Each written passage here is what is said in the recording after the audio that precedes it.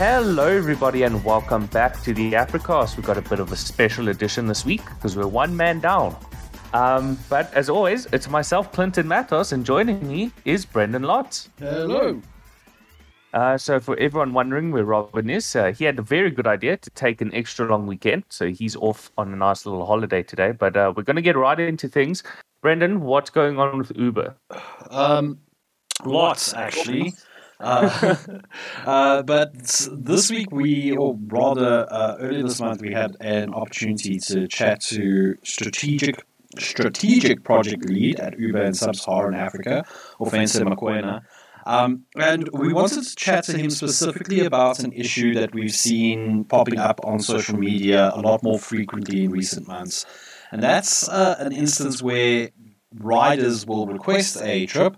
It's usually a shorter trip. And while they are waiting for a driver to accept, a driver might accept and then cancel the trip. Or they have trouble just simply getting a ride. And that's led to a number of frustrations. And we wanted to find out why that was. We learned that in Johannesburg and Cape Town, when a driver gets a trip request, they will see the destination of the rider, the price point of that trip, and the estimated time of arrival of that trip. The driver can also see the rider's name and other information specific to the trip, such as whether they should wait outside or whether there's a code that they need to input and all that sort of stuff. So the reason that drivers in Johannesburg and Cape Town can see this information is because it was a request from drivers because they want to know whether a trip is worth it or not, and that makes a degree of sense. However, while we were talking to Offense, he told us that while they were testing this feature, Uber noticed that drivers were picking trips that were longer as this netted them more money. This is understandable, of course, but the problem is that during this test, they noticed that there was a problem. So what they decided to do is introduce an incentive in which drivers who take shorter trips earn a larger percentage of the trip's total fee. So generally, Uber takes a fee from drivers. It's usually around 25%, although this differs from city to city and country to country, as we've learned while trying to research the story. The issue here now is that we don't know how much this incentive is, but it's clearly not big enough because drivers are still opting out of taking shorter trips. So, what has been happening, in consultations with drivers, Uber discovered that drivers are renting vehicles from third parties that aren't approved by Uber, and rental fees can exceed 2,800 Rand per week in some places. Which is ridiculous. It works out to something ridiculous like 11,000 Rand or something over the course of a month. And we asked Uber if they're okay with this happening, and they said that they're not, but that it is working to address the matter. So during sign-up process, drivers are required to have a public driver's permit, roadworthy certificate, operating permits, and they need to pass background checks. In addition, a third party inspects the vehicle that will be used. So if you're renting a vehicle, as Offensive quite rightly points out, you don't say, I'm renting this vehicle, you say, I'm here to register this vehicle. But what strikes me as odd is that Uber should have a system in place, to my mind, where approved fleet services that offer vehicle rentals can pass through these inspections, but fleet owners who aren't accredited by Uber, that are charging these ridiculous amounts of money to rent a vehicle per week, aren't allowed to get in through Uber. Obviously, Uber hasn't committed to anything yet because it needs to go through head office, and there's a whole process that needs to be followed. But essentially what we figured, or we did some quick maths, and assuming a 25% fee that Uber takes, which is right at the low end, because obviously if it's a shorter trip, you might be earning more in Johannesburg and Cape Town.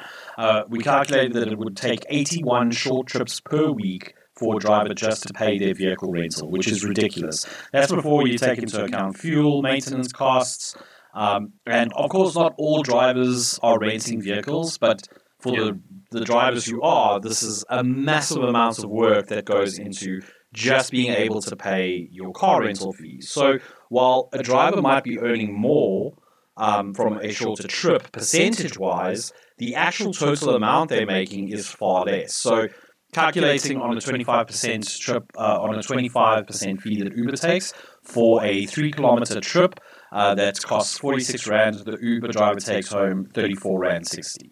Jeez. Which Very little. It's very little. I mean, I suppose it's all a matter of perspective, right? Because a longer trip you would take home more than 34 Rand. But this is the problem where we now find ourselves in, where drivers have to pay massive amounts to stay on the road. And as such, they are not inclined to take shorter trips, which is something I completely understand. But also, Uber needs to step in here and do something. This sounds like just a logistics problem that, like you said, Uber needs to sort out, because it's their platform. And if they're not incentivizing short trips well enough, then don't offer that service. I mean, they build themselves as offering, I was going to say delivering people. They offer these rides, short, long, medium, whatever you need. So, yeah, they need to get a move on their end. It really sounds like it's their problem alone, and the drivers have nothing to do with it except being smart. Yeah, I mean, I don't blame the drivers for this at all, especially if you have to make up the amount of money that you do in order to keep driving on the road and making money. And I mean, lots of drivers do this. In our experience, or in my personal experience using Uber over the last couple of years, the drivers that I've spoken to, this has been a problem since like as far back as 2018. So, I mean, this is not a new problem that has faced drivers, but Uber is now cognizant of it.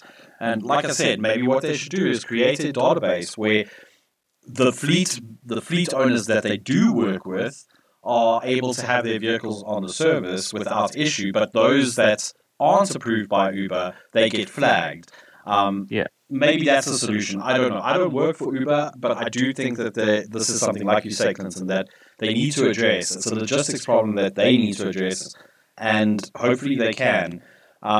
Because, shorter trips are kind of the lifeblood of Uber. I mean, especially if you're in the city, you're not taking massive long trips all the time. And I can understand, the once in a while that you do go to the airport and the folks that catch an Uber to the airport. But, I don't know how Uber's going to address this. I just hope that they do. So if you are experiencing your Uber ride getting cancelled a lot, my suggestion is, ironically, use Bolt. Because what I found is that while I can't find a trip with Uber, I can with Bolt.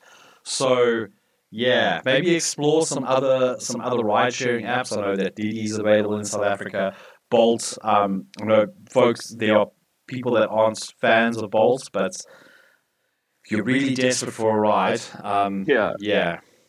take what you can get sometimes. And all of this is just going to become worse with the, I don't know what to call it. It's not a petrol crisis and it's not a petrol shortage, but it is petrol going way up. And I don't want to get into the weeds of why my opinions here of this is basically the fuel company screwing us over. But I just do want to add that it's probably going to get worse as petrol gets more expensive. Robin, he's not here. He wrote a story recently that they're predicting that the price of petrol will have the biggest increase coming now in April. So, it seems like this problem is only going to get worse, and Uber needs to make a change. We're going to go from traveling locally to traveling internationally, because there's been some big news in the Pokemon world. So a lot of people just think that Pokemon is a very casual thing, but not a lot of people realize that there is not only a competitive side to all the facets of Pokemon, but also a competitive side that the Pokemon Company International actually nurtures, and they put money into, and they host tournaments, and there's an entire scene. And that is all culminating later this year in the World Championships. And what makes this one special is that there hasn't been a World Championship in the last 2 years. 2020 and 2021 had theirs cancelled because of the pandemic, obviously. So this new one that is happening later this year, which just got a date, it's big news. And I wanted to tell you a bit about it, and I also wanted to tell everyone who's listening a bit about the competitive scene and how it all works, because it can seem a bit nebulous from the outside, but once you get into it, it's not that complicated. So what's important to remember with these first is that when it says the World Championships, that plural isn't an accident.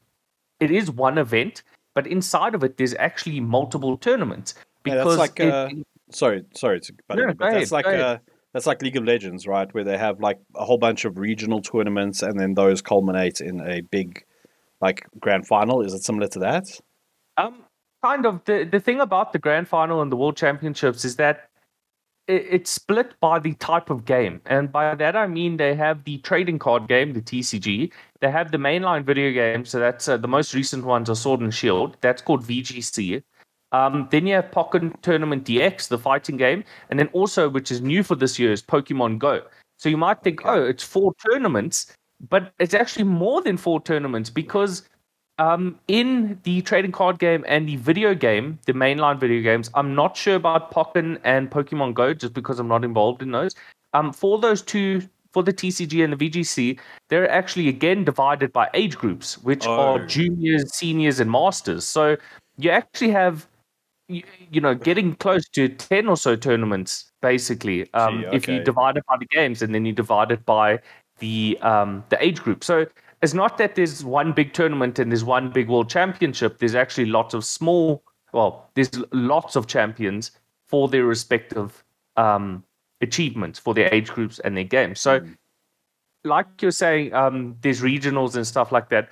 How it works is that everybody needs to get championship points. The thing about the world championship is that it is invite only, and you need to earn an invite by reaching a threshold of championship points. So each region has a different threshold. The reason that's done is that countries that have more events to attend, such as North America and Europe, they need to get more points. And then you compare it to South Africa, and I do want to get into this. South Africa is actually a recognized region that's supported. We actually have the lowest amount of points you need because we have so few events. So uh, it can be a bit unfair. I still think that the points you need in South Africa might be a bit high for the amount of events we have, especially with COVID, which I'll get into in a second. But yeah, I just wanted to bring up that you need a certain threshold to get an invite, and then you obviously need to make your way to wherever the tournament is. And just quickly, this tournament is actually in London, and Oh, the past ones have almost always been in North America. And the reason they moved it, except for this year at least, is that the Galar region, which is the most recent mainline game setting, is actually based on the UK. So they have it in the UK. So how would it work if you are a new or a seasoned player and you want to make it to the World Championship? Well, you need to go and attend events locally, and you can attend events overseas if you pay to travel. There's nothing stopping, for example, a South African going to an American event to try earn championship points there. There's nothing stopping a European coming to South Africa to participate in our events. And actually, one of the last big tournaments we had before the pandemic, we had a player, I think from Norway or Sweden. I can't remember which one off the top of my head. I unfortunately couldn't attend that one because I was writing an exam that day. But my friends told me someone from Europe actually came to South Africa to play in of our events. So that's really cool. So it varies per tournament. You have smaller, very localized events, which are usually called league challenges and league cups. And those are tournaments intended for leagues. I won't get into the bushes of that, but basically, a league is attached to a card store, usually a hobby store, and people get together there every week or so and they'll play the game. And then every few weeks, you can have a cup or a challenge, and that's a formal tournament where you're not just playing for fun like at the league, but you're actually playing for points. So that's one way you can earn points. And then you have the more premier events. You have bigger events, which attract more people, but also give you more points. The whole way all of the scales is that the more people are in an event, the more points you should earn. So as we go through the year, a season is 1 year usually, give or take a month or two, depending on when the World Championship usually is. You go to these events, you do as best as you can. You get points not just for winning, but also if you come near the top. It depends on tournament. Sometimes in a big tournament, the top 64 players might get points. But if you got a really tiny event, maybe only first and second gets points. So there's a huge margin of who gets points and how many points each person gets. But you have to just kind of keep on grinding until you get to the threshold. Once you get to the threshold, you can then you get sent. I don't know if they actually send you an invite like in the email, or you just rock up on the day and your name should be on the system. I will admit I've only tried to get to one championship, and that was a few years ago, and I didn't make it because, again, it was the pandemic year, which I'll get to in a second. So that's just a quick overview of how this works. I do want to say that at least for the trading card game and the video game Sword and Shield, there is an actual big community in South Africa in the competitive scene. In around 2012, 2013, there was a big push by the local players to get South African play legitimized. And for a long time now, Pokemon has recognized us as an official region of play. And we have events where you can earn championship points. But the pandemic kind of screwed with everything. So to attend this in 2022, if you earned any points in 2019, 2020, and 2021, those will all be carried over to make getting into 2022 easier, which sounds great, but it's not great for a few reasons. The first of those is that the 2019 season was cut down because of the pandemic. All events were cancelled. And then for us in South Africa, we could not compete in any way in 2020 and 2021. The reason for that is Pokemon realized people can't get together and actually play cards. We're going to host online events, and it's basically the same format, but instead of meeting in person, you would play online. Fair enough. The problem is, for some reason, South Africa was just left out of this entirely. And the only other region that was also left out was Russia, which is a whole other thing I don't want to get into. But it wasn't because of any sanctions or anything. I mean, South Africa hasn't done anything. For some reason, someone at Pokemon just decided we're putting on these big events. In the last 2 years, South Africa and Russia aren't included. I don't know why. We asked them many times to be included and we got no response, but I just want to bring that up for those who are lucky enough to be in regions where you could compete online in the last 2 years. You kind of have this rolling stock of points which can get you an invite. So a lot of people are guessing that 2022 will be the biggest World Championship. Not only because Pokemon Go has been added, which hasn't been there before, but also because people have been kind of slowly accruing points for the last 3 or so years. So it's going to be really exciting. Some people in South Africa have invites from 2019 already. We're really pushing to get at least one event in South Africa to get another opportunity to qualify.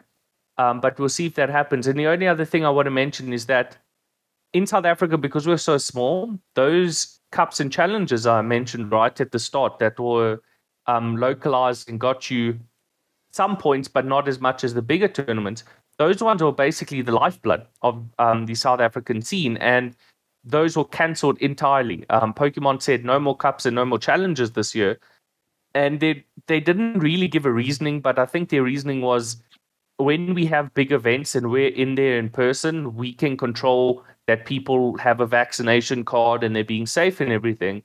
But with the challenges and cups, they're not there. The challenges and cups were put in the hands of store owners and professors who are people who are qualified to run these. So it's been a huge blow to the South African scene between the pandemic and cups and challenges being cancelled. That being said, there should still be at least a few South Africans attending this tournament. Maybe they'll go far, maybe they won't. We can only hope. And we are really pushing to try and get at least one more premier event. So that's the long and the short of the Pokemon World Championships. You can check out my stories I've written about coverage for this. And Brendan, what do you think of all this? This must seem like a lot of Greek to you. I mean, a little bit, but also like it's not that different to something like Magic the Gathering or Hearthstone. Well, I mean, when I say that, I mean like the format. Obviously, this Pokemon is a lot more in depth, a lot more varied in the titles that are being played. But I mean, I think for anybody that thinks this sounds daunting, it's really not once you get into it. At least that's what it seems like to me, Clinton. Am I wrong 100%. there? No. It's the intricacies of like the exact amount of points, and then you have to try and like meta game, and you have to try and construct your deck and everything. All of that, the finer details can be a bit complicated. Yeah. But at the end of the day, you just show up to the event and you do as good as you can. And if Yeah. you finish high, you get points. And if you get enough points, you qualify. That's it, right? So it can be complicated, but I think for the most part, it is rather simple. Just show up, That's most of the battle. Yeah. So yeah, I'm really excited about this. I personally, I've got 108 points, and you need 250 to qualify. In theory, I could do it with one more good showing at an event. I could get an invite, but because they all got cancelled and we think there won't be another one in South Africa, I'm not holding my breath. I'd really wanted to go until the pandemic happened. So we'll see. Next year, we're all really hoping that in 2023, they're just going to open all the cups and challenges up again. And if it does open in 2023, I think I'll take a proper good run to it. It's very expensive. The cards can be expensive. The most powerful deck right now would cost you many thousands of rands to make. But I want people to think about that in two ways. The first is that there are a lot of decks that are competitive that you can build for like $200. And I'm not being hyperbolic. There was a deck I was testing last night for an event that's happening tomorrow, just a local thing. And that deck is literally 100 or 200 rands worth of very common cards. So there is a big price gap between certain decks. But you can choose what you play, obviously. And then the other thing is Magic and Yu-Gi-Oh! Their decks cost like 10,000 plus for something that's viable. And I think, especially in the Yu-Gi-Oh! Scene, there's a big Yu-Gi-Oh! Scene in South Africa as well. The Yu-Gi-Oh! Cards are insane. I can't believe how much the people pay for the cards. Like, you need a 5,000 rand card and you need like 3 of them in your deck to be competitive, which is insane. And I just want to say, in Pokemon, that almost never happens. The most expensive card right now is like $750 for competitive card. But if you just wait a while, it will become cheaper. And again, there are cheaper versions. So yeah, everybody who wants to get involved can just go to the Pokemon site. There's an event locator again, which might not work because of the pandemic and everything's been cancelled. But if you go to your local card store and you ask them about it, they can probably point you in the right direction. And then we usually have stuff like Facebook groups and WhatsApp groups, which you can then jump on. And the community is very inviting. So yeah, that's the Pokemon World Championships. It's going to happen between the 18th and the 21st of August. And we're really excited for it. Maybe I'll be there, maybe I won't. Probably won't because of all the cancellations. So that's Pokemon, and we're going to move on to more general idea about gaming. Brendan, do you want to start us off with this topic? So, if you don't know, the latest From Software title, Elden Ring, has been out since the 24th, correct? I can't remember. It's been out for a couple of weeks. So the reason we don't know is because we haven't reviewed it. That's likely due to the fact that we requested a PC code, and the PC version has been less than stellar since launch. But the release of this game has once again sparked the debate about whether video games should have an easy mode, or rather, video games like that should have an easy mode. From what I've seen online, Elden Ring does seem like it has a easy mode in the form of summons, where you can have an NPC summoned into battle to help you dispatch an enemy, and that's kind of sort of frowned upon. But I suppose there's a lot of things that are frowned upon in the Souls community, or the From game community, especially talk of an easy mode. So I think that people might be shocked by the fact that a couple of game journalists are about to say, well, my opinion at least is that games like this shouldn't have an easy mode, simply because failing is part of the experience and losing is part of the experience. Before we go any further, Clinton, what do you think? Do you think games like this should have an easy mode? Man, I can't give you a yes or no answer. I think games like this should give people more options, and I'll get into the specifics of that statement there. Yeah, I'll get into that in a bit because I think you want to add a bit more before we really get into it. But I think they should give people more options. And I don't really believe in the whole, experience the game the way the creators intended it, and that's sacred and everything. I think that's a bit of baloney. I mean, I covered this extensively a few years ago when Netflix announced they were giving playback speed options to viewers, and a lot of people, the like Hollywood elites, were like, "Oh, you're gonna ruin my vision. You can't do this to me," and they were just kind of making a stink for nothing. And their point was basically, I intended it to be watched like this, and if you watch it in a different way, then they have a very poor opinion of you, and they hated Netflix. And it's funny because since then Netflix just added it in, and no one's really talked about it since. So I think the conversation is less to do about difficulty itself and more to do about options. But let's get into it, Brendan. Yeah. So you think there shouldn't be an option? You think the game should just exist how it is? Yeah, so for me, I think games like this, the idea behind them is failure. Like if you look at how these games play out, you will meet a boss and the boss will dispatch you in like the first move set. And then you can either get angry and upset and throw the controller against the wall, or you can approach it from, this is a problem, how do I solve it? Because I think what a lot of people forget about Dark Souls games and Elden Ring and games like this, Sekiro, and there's so many of them now. Yeah, what makes these games unique is that the bosses that you fight aren't just randomly doing whatever they want to do. They've got a move set that they draw from, and the idea is that you should learn what this move set is so that you can anticipate certain attacks, so that you can find gaps. And the more you fail, the better you become, which sounds really, really weird because that doesn't make sense that the more you fail, the better you become. But it does ring true in these sorts of games. And I recently had an experience similar to this with Destiny, where there's a new raid, and if you don't nail certain mechanics, you fail.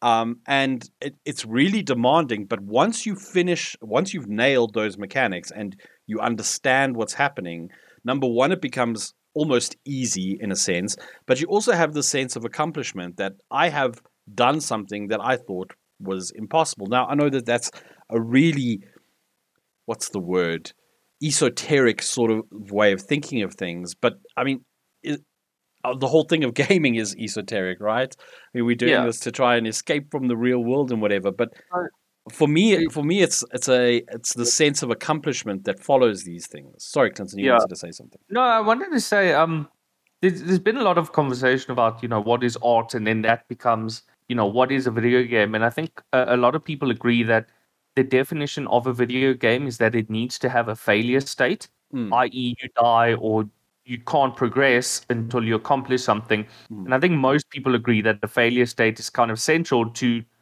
video gaming. Otherwise, you're just watching a movie or a TV show. So when we talk about failure as part of the experience, that's just unique to games. You need a failure state. Otherwise, you should just watch a movie. So I agree with you in that sense. I don't know if you want to add more, but I want to go ahead. About what I meant earlier about giving people options. Why do these games still not have a pause button? It's the dumbest thing I've ever heard. And people who defend this say, "Oh, it's online, and the proper Souls experience is that anyone can come and backstab you at any point, and you need to read messages on the floor." Man, I need to go to the bathroom sometimes. Yeah. I pause the stupid game. So when I talk about, I agree with an easy mode, I don't agree with an easy mode, or whatever, I always think that the person who is the end user, right, the player in this point, in this example, or the reader of a book or whatever, I don't want to be like completely ridiculous here, but they are the king of what's happening here, right? Yeah. They paid money for your product. The transaction has happened. They should get to do whatever they want with this thing, right? They should be able to play that game however they want. They should be able to not play the game if they don't want to. They can play 10 minutes and say, not for me. I paid for it. I'm not going to play it anymore. If you buy a book, it's within your rights to take that book outside and burn it. If you buy a movie, it's within your rights not to watch that movie, right? I'm really for, consumer advocacy and people being able to own what they pay for and to do whatever they want with them. And video games, again, are such a unique medium that I think that extends to accessibility, which I want to talk to you about Forza, which came out a few months ago. And that was Yeah. a big conversation which related to Dark Souls and Elden Ring. But they should be able to have options of what they do. I don't understand why these games won't just let you pause. And going off of all my logic, you would think now I'm going to say, on top of this, I think there should be difficulty levels. And I still don't know if I want to say yes or no in this conversation because I have played the odd Souls games. I like them. I think that I haven't played one for a while, though. I think the last kind of Souls-inspired game I sat down and completed was The Surge, which was pretty good.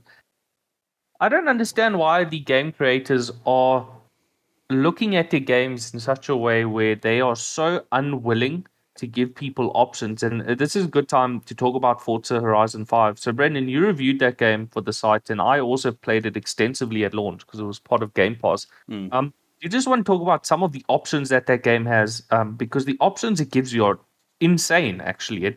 It lets you do so much with how you experience that game. Yes. And one of them, especially, is game speed. Yeah.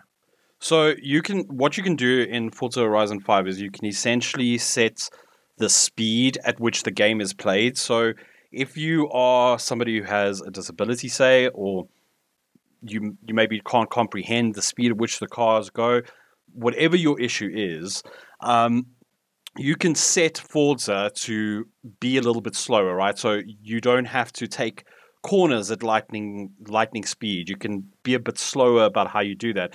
And they slow everything down to your level, in a sense, in a way that still makes it feel competitive. So it's not basically gifting you a win on a silver platter. It just makes it easier for you to be competitive. That extends down to the difficulty modes as well, where if you're playing on easy, you're not going to just win outright. You're going to have to fight for it a little bit.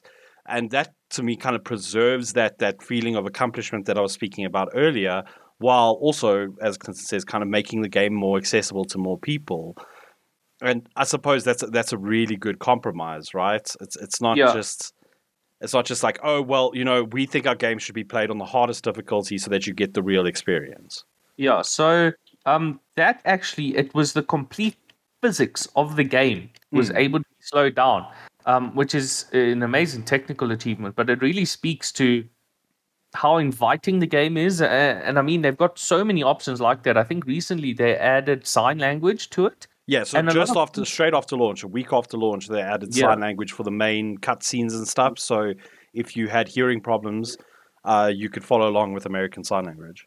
Yeah, and a lot of people are saying it already has extensive captioning, and people are saying, oh, why do you need captioning and sign language? And there's a big difference between the two. Again, I won't get into that, but it just, again, it speaks to these developers. They really know that they're making something for people to enjoy, and they allowing people to enjoy it how they like. And now, another thing I want to mention is that Forza Horizon 5 has a lot of online components, and when you do use that slowdown feature, it does disable the online. And again, you could do that in Elden Ring. So it's not just enjoying the game the way you want to enjoy it. I think it's also a question of allowing more people to enjoy these games. I mean, I don't want to be dramatic and say, oh, what if you're missing an arm or whatever? How do you play Elden Ring? But I want to just say, like, for myself, I'm really struggling with my thumbs now. I don't think I have arthritis yet, but just repetitive strain injuries. I find it very hard to use a controller recently, and that makes playing a game like Elden Ring difficult. And yes, you can use the mouse and keyboard, but that's not as good at all. Anyone who plays those old ports of the Souls games can tell you mouse and keyboard is no bueno. It's not a good time.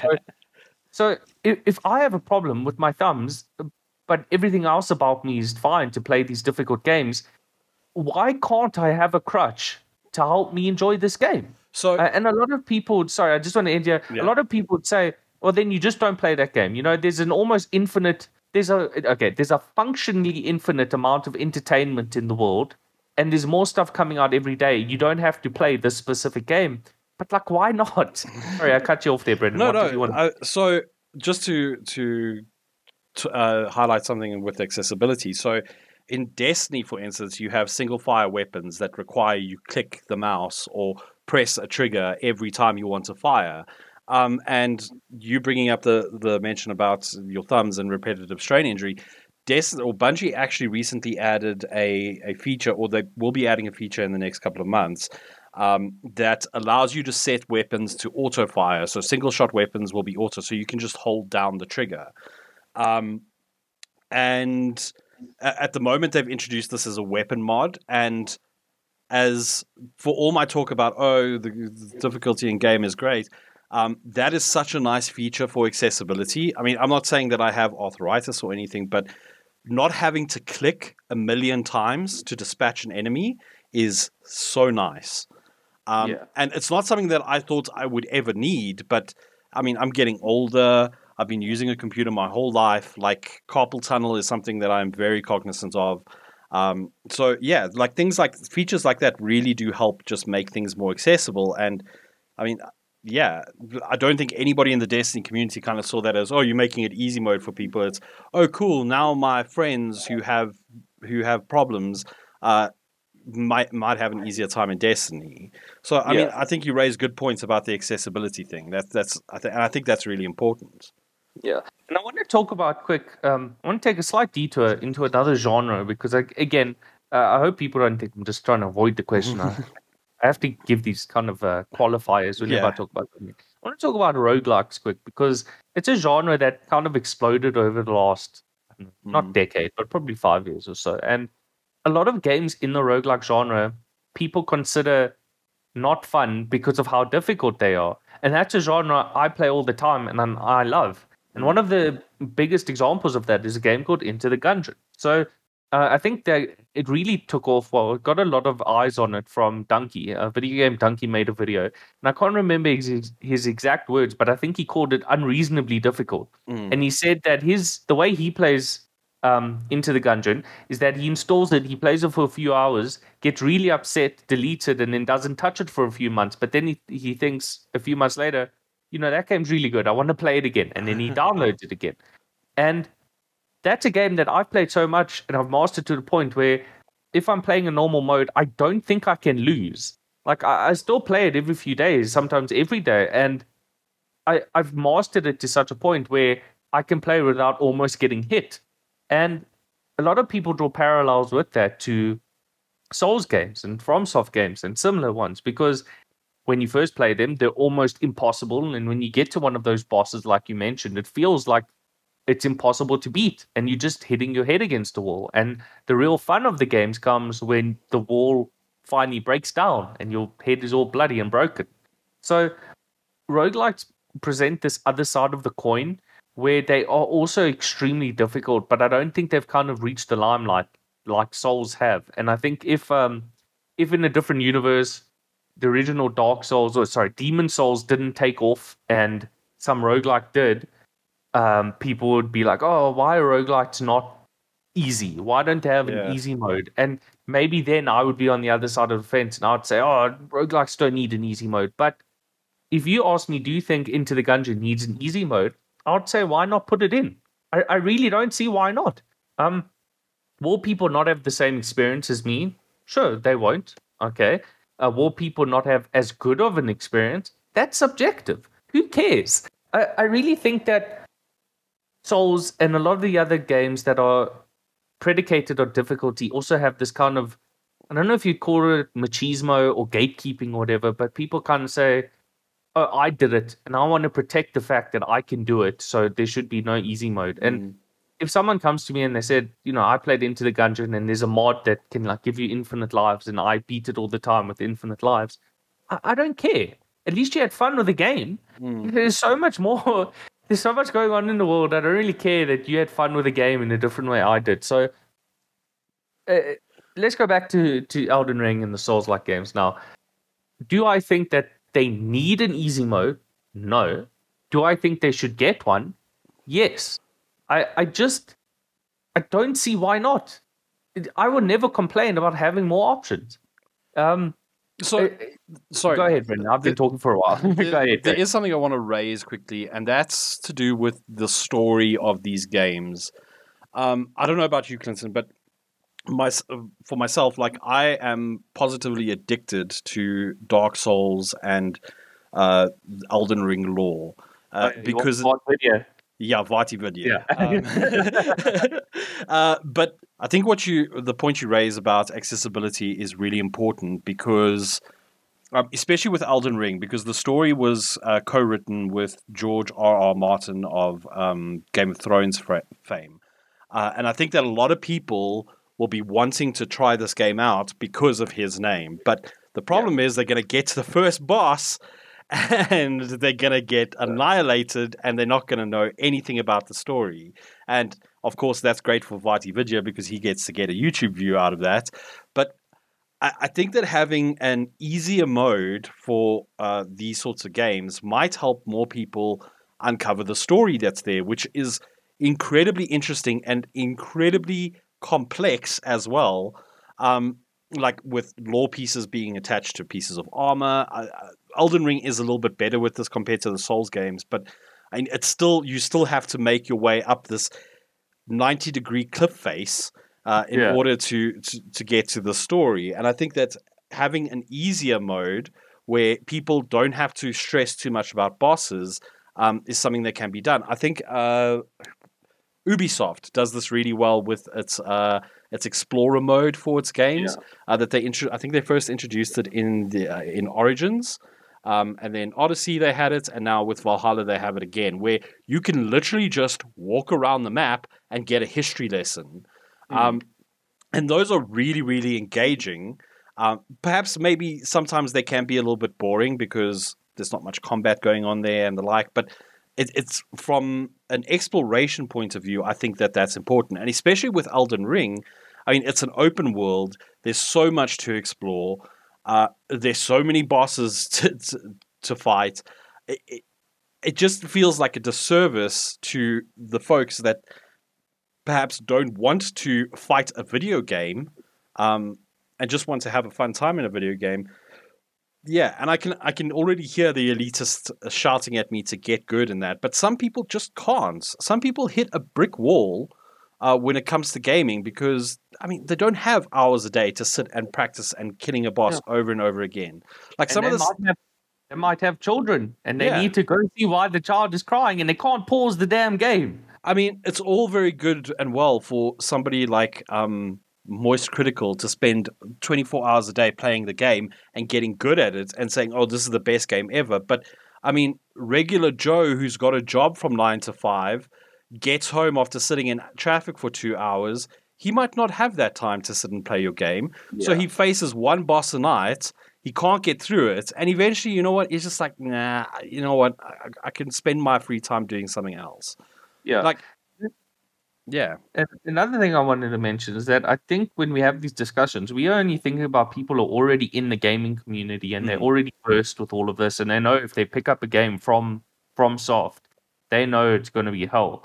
But I think about, especially with the involvement of George R. R. Martin, what about people who have never played a video game, but they love his work, and they're like, you know what, I've never played games, it's just never been my thing, or I never got into it for whatever reason. I really want to experience the story. I'm going to go buy a console or a PC, and I'm going to play this game.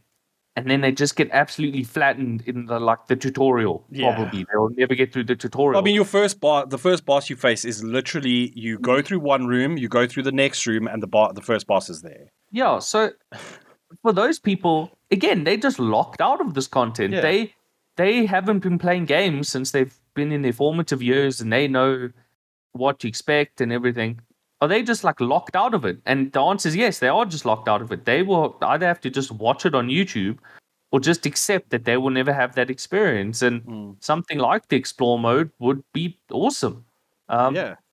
And again, people but the soul storytelling, you have to read 1,000 item descriptions and then just take a big guess about what the main point of the story is. And that's fine. I mean, the obscurity of the series is a reason why so many people love it. The fact that it's open-ended is why a lot of people love it. And we're just getting to a point where I don't want it to become so insular that no one's ever going to get involved in these games again, because it feels, I don't want to say it feels more like a club than ever before, because a lot of people are saying, Elden Ring is my first From game, and it's been inviting to an extent. So I don't want to be hyperbolic and say, oh, it's a slippery slope, and if we keep going like this, no one's going to play these games anymore, because that's obviously not true. Yeah.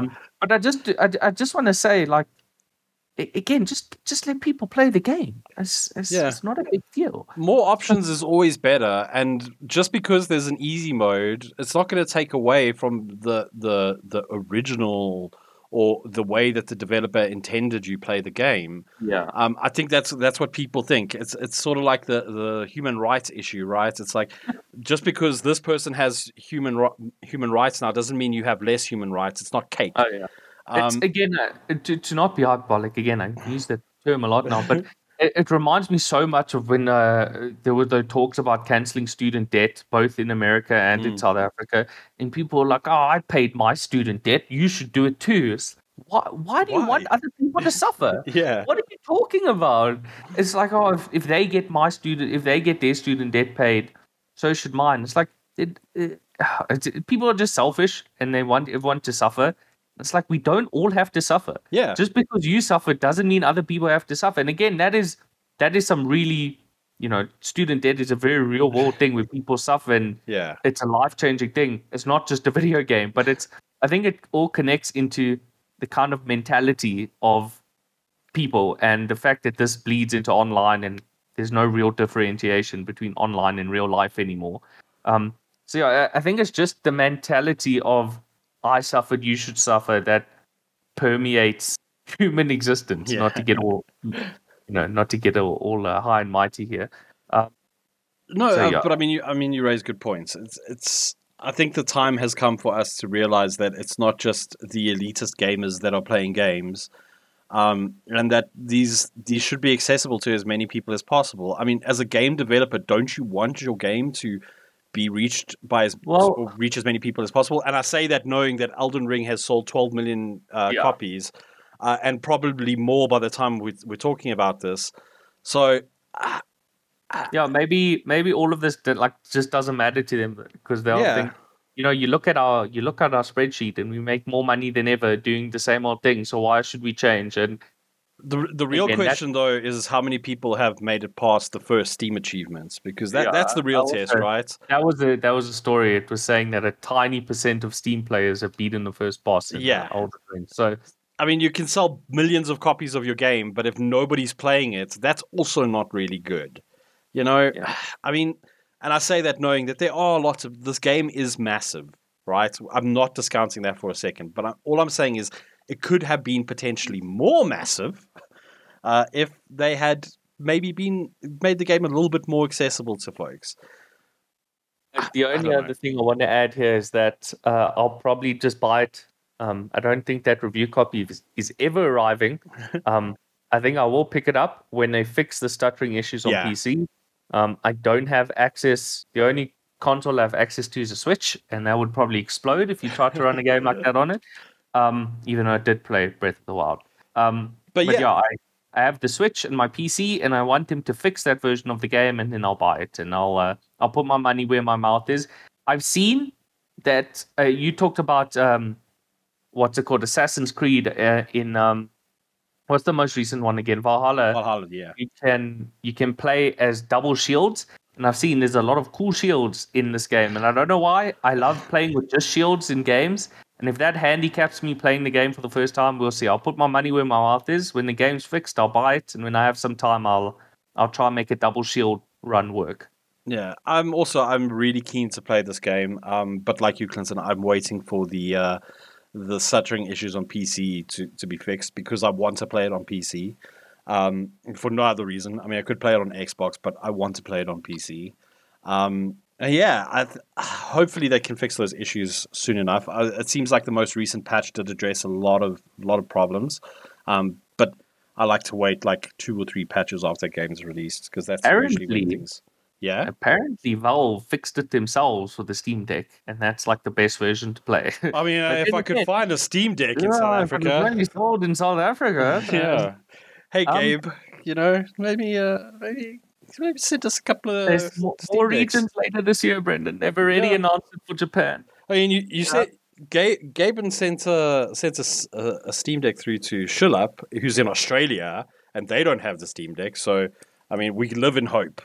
We live in hope. But anyway, difficulty in video games is a really, really tough topic. But I think you've convinced me, Clinton, that accessibility is not a bad thing, and having more options is never a bad thing either. So, yeah, my elitist brain has been changed for today. We did it. We did it, right? One person. We just need a few million more. But that's going to be it for the Africast this week. We'll be back next week. Hopefully, Robin will be here. Hope everybody enjoys their weekends. Hope everyone enjoys the public holiday on Monday. And I hope a lot more people also took Friday off so they could have an extra long weekend. But from myself, from Brendan, cheerio. And from Robin in spirit, we'll see you in the next one. Bye, everybody. Cheers.